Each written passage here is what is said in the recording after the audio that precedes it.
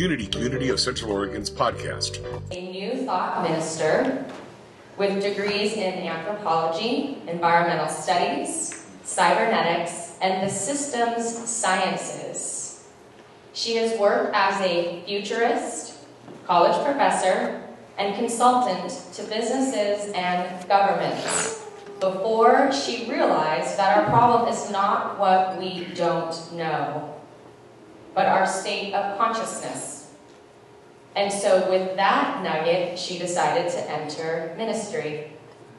She has written numerous books, many of which are on the table in the foyer, so please make sure you have a chance to browse and or purchase any of those. But numerous books on applied metaphysics and the history of New Thought, and is currently working on a series of books and articles exploring the nature of our culture and the possibility of a sustainable, harmonious culture for humanity in the future. So I'd like to welcome a glimpse of the new world to come, as Eric just sung about, as we invite Dr. Ruth Miller up to the stage.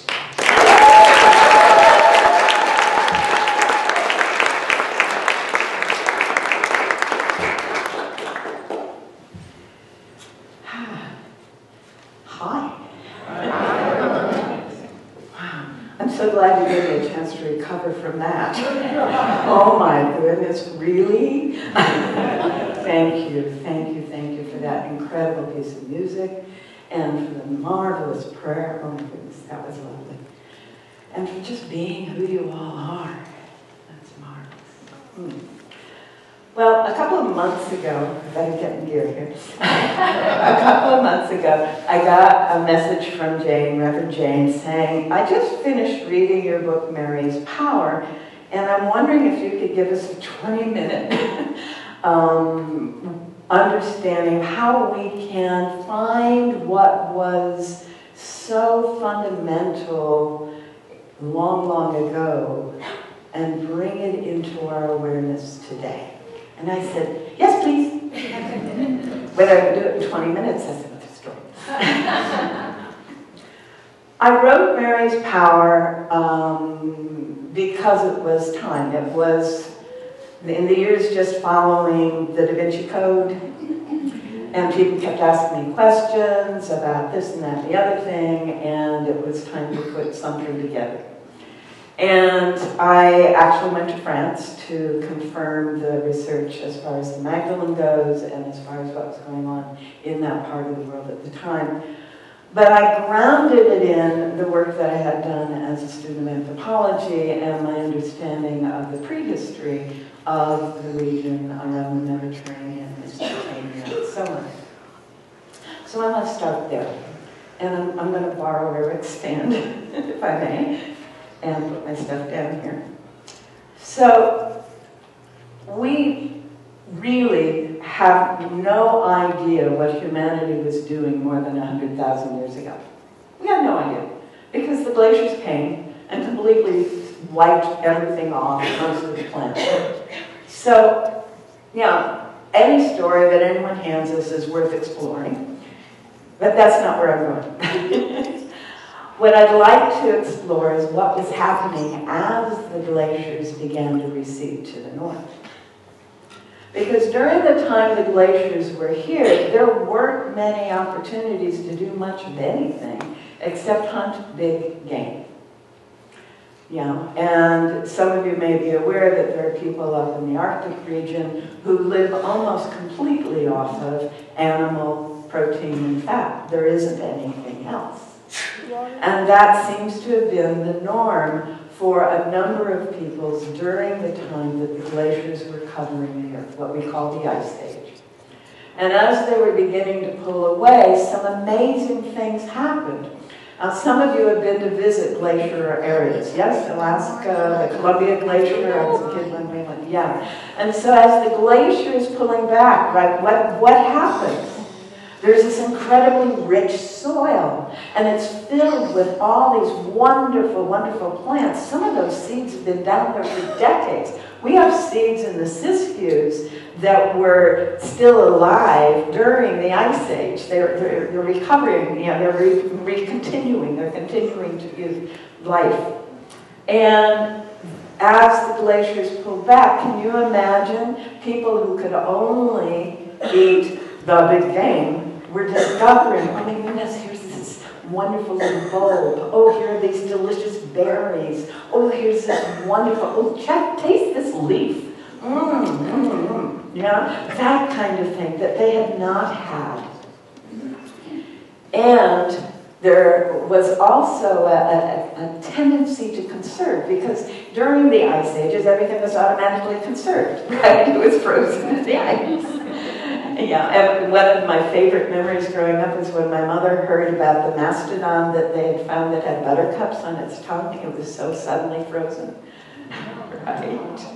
Yeah. And apparently these were some Russian scientists, and I think they had a little bit of a feast that night. But the idea is that in that time and space, they were accustomed to doing things in some ways that we're not used to thinking about. Now, we have been taught that humanity prior to civilization was living in caves and was barely able to get by and so on. I'm here to tell you that ain't so. Not by a long shot.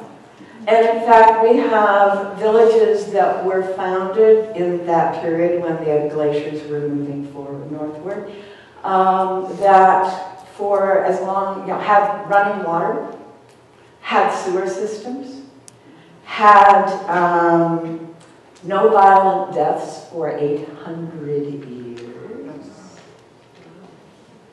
where people were located near river systems, and it looks as if they were what we call matrilocal, not matriarchal.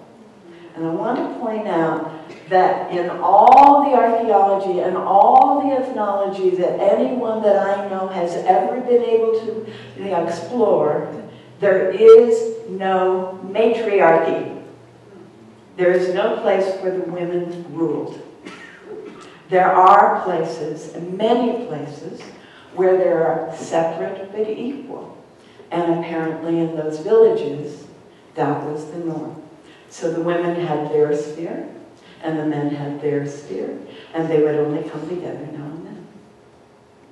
And in the women's sphere, it was about those delicious berries and grains and bulbs and storing and making home and making beauty and making a safe place for the child to grow up. Because one of the things that we don't usually think about is the only reason any kind of social system exists is so that kids can be safe until they're grown up. Families and villages, that's what we're here for. Isn't that interesting? So that was the women's sphere. The men's sphere was reaching out into the larger world and bringing things back in. Whether that was hunting or fishing, whether that was trading, whether that was going on a quest and discovering whole new ways of being and then bringing that knowledge back. Those of you who have read The Clan of the Cave Bear and the Mammoth Hunters and those guys will remember some of these things. Jean Owl did her homework. So in that world, the women's world tended to focus on the fact that the mother, the earth, provided every material thing. The Latin word for mother is mater, M-A-T-E-R. Material comes from that. And matrix is that. Okay, matrix, matrix, and matter are all from the mother. So if it is material, it is from the feminine aspect of the divine, if you will. And the men's world was a world of power and motion and energy and novelty, and that was the world of the father, the spirit, if you will. And there were varying stories, but basically the sun and the sky was the realm of the masculine, and the earth and the water was the realm of the feminine. So we have several things going on here. We have a tendency to be in touch with and be comfortable with and be happy with and be joyful and be appreciative of the mater, the mother, the earth. And a realization that blessing brings forth more blessing. Gratitude brings forth more to be grateful for. And so we get social systems, faith systems that are based on that. Sound familiar? Apparently, that way of developing, which was common among the river valleys and the lakes throughout what we now call the Mediterranean region, was interrupted seriously somewhere about 4,000 years after the glaciers left. And so about 6,000 BC, a pattern started to happen which became fully entrenched by 4000 BC and BCE in modern terminology. BC for those of you who went to school prior to 1980, BCE for those of you who came to school afterwards, before the Common Era. And so what was beginning to happen was very interesting, and my hypothesis, and so far it's bearing out, is that as the glaciers continue to move further north, those cultures that remained with the glaciers, remained tied to those animals, found that those animals were disappearing. And so they started conserving animals that could continue to provide their meat and the other things that they needed. And they started going to the places where the glaciers were. And if you look at the Mediterranean region, let's see, I will go this way. So we got the Mediterranean kind of like this, and right north of the Mediterranean, out of which flows the Euphrates and Tigris rivers, right, is a set of mountains we call the Caucasus, from which the Caucasians of this world emerged. If you have skin as light as mine, you are definitely Caucasian, no matter how many other things we have in our bodies and our energy. So Caucasus, the Caucasians, appears to be one of the places where there were remaining bits of glacier, and there was a lifestyle based on the kind of life that the great hunters of the ice ages lived. Now I'm going to do a quick description of that, and it's a story of the women keep the kids safe while the men go out and collect however many animals they can collect, and then they all bring a bath, and then for months they live off of that and tell stories about this incredible hunt and how so-and-so was so courageous and so-and-so did such a great job and so-and-so showed up as the leader of the hunt. Night after night after night around the campfires, maybe making things out of bone or hide while they're telling the story. That's a very different kind of story from what's going on in the river valleys. It's a very different kind of understanding about how people relate and support each other. And so it appears that as the glaciers continued to recede and those animals continued to be gone, they began to have herds. They would collect herds of cattle or herds of goat, and they became what are called pastoralists. Okay? So I've got horticulturalists, gardening people along the rivers, and I've got pastoralists in the mountains. But the pastoralists are still telling the same stories about the great hunts. And now it's about, oh, there was a wolf and I got him, or there was a lion and I protected the herd, or there was whatever. Now, one of the things about the Caucasus is it's one of the most volcanically active areas. It's full of thunderstorms and earthquakes, and things happen. And my hypothesis is that a group of kids got separated. A group of boys who were out tending the herds got separated from the rest of the family. And that this happened on a fairly frequent basis. And they basically raised themselves on these stories without any of the balancing factors of having grandparents and mothers around. And so, if you read The Lord of the Flies, you know where I'm going. These boys formed their own hierarchy, their own social systems, their own ideas of how life should be lived. And it was based on whoever is the biggest, most powerful gets to have the most. And whoever is weak gets to be dominated. So it's a domineering, dominating culture that they began to form just to survive, just to get by. But one of the things that happens when you got a bunch of boys is they start growing up, and boys are not sufficient, so they start looking for girls. But they don't have any of the social training that kids who've grown up with women would have. So what do? They see a girl and they take her, just like they would have with the boy. They dominate and dominate. And this appears to be what happened.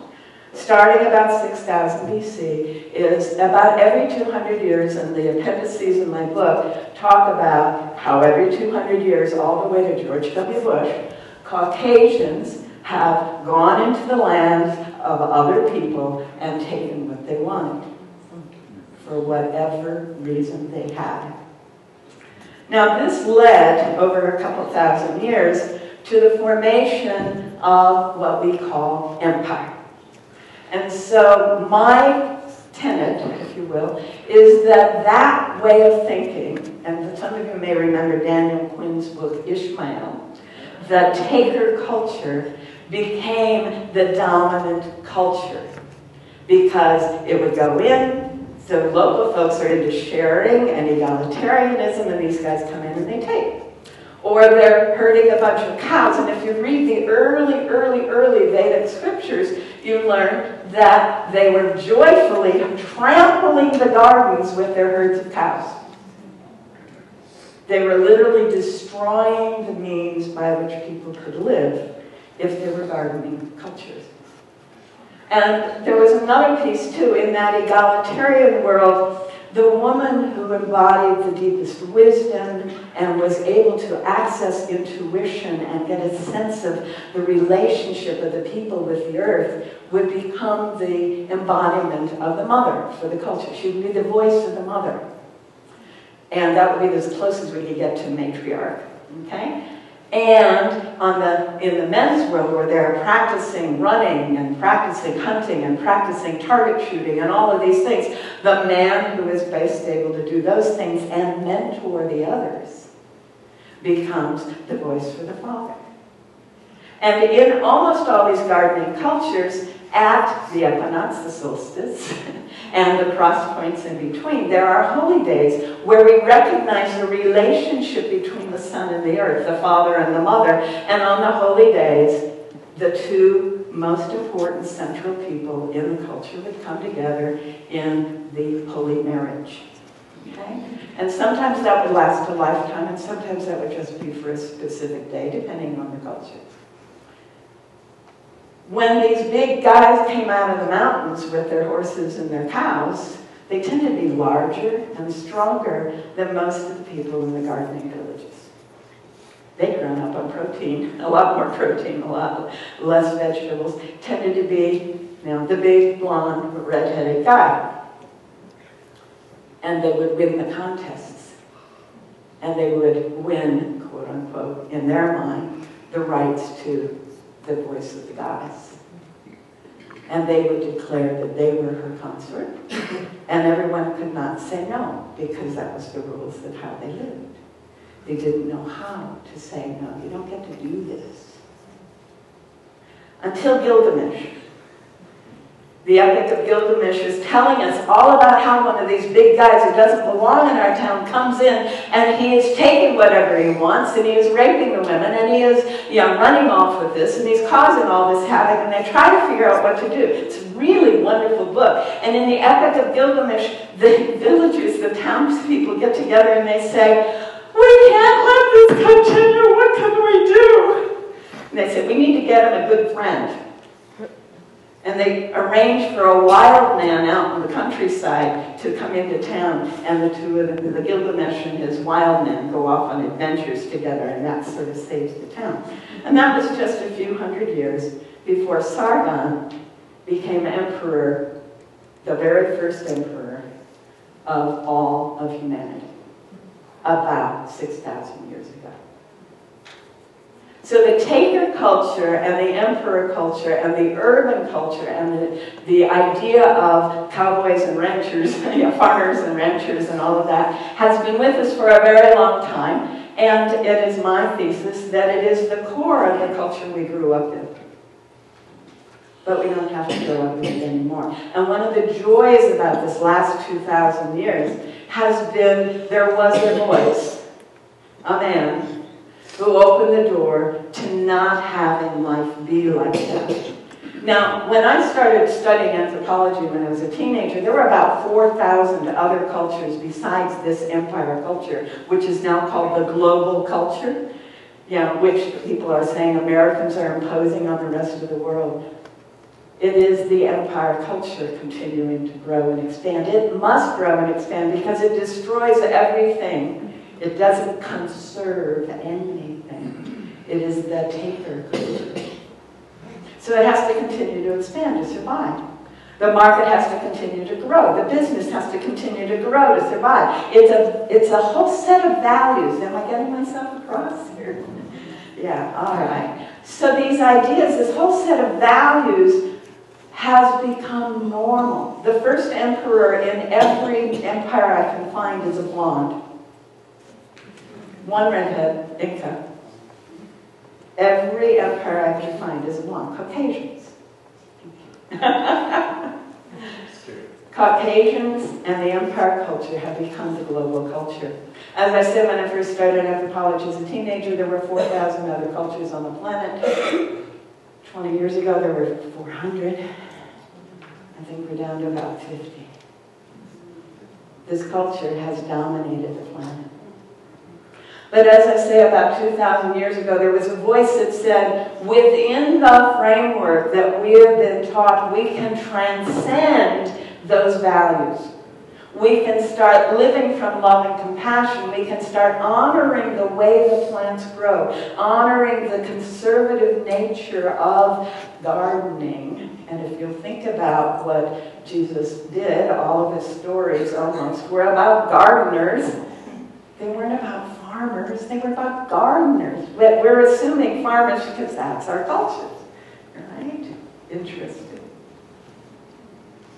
So if we think about that, what we're given over the last 2,000 years is the opportunity to reframe and not automatically go to the culture's the values of the culture that we grew up in.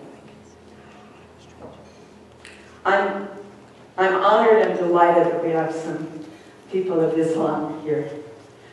The people of peace, Islam, Israel, the people of God, El-Islam, the people of peace. And when Muhammad came on the planet, blessed be his name, we have someone saying, you're all trying to get what you want the way you want to get it, and that doesn't work. We can't be fighting each other to all get what we want. We have to start working together and focusing on our unity, our oneness, and allow the one God, the one divinity that is supporting all, to work through us and support us all, and to listen to that and appreciate that. Thank you for continuing that tradition.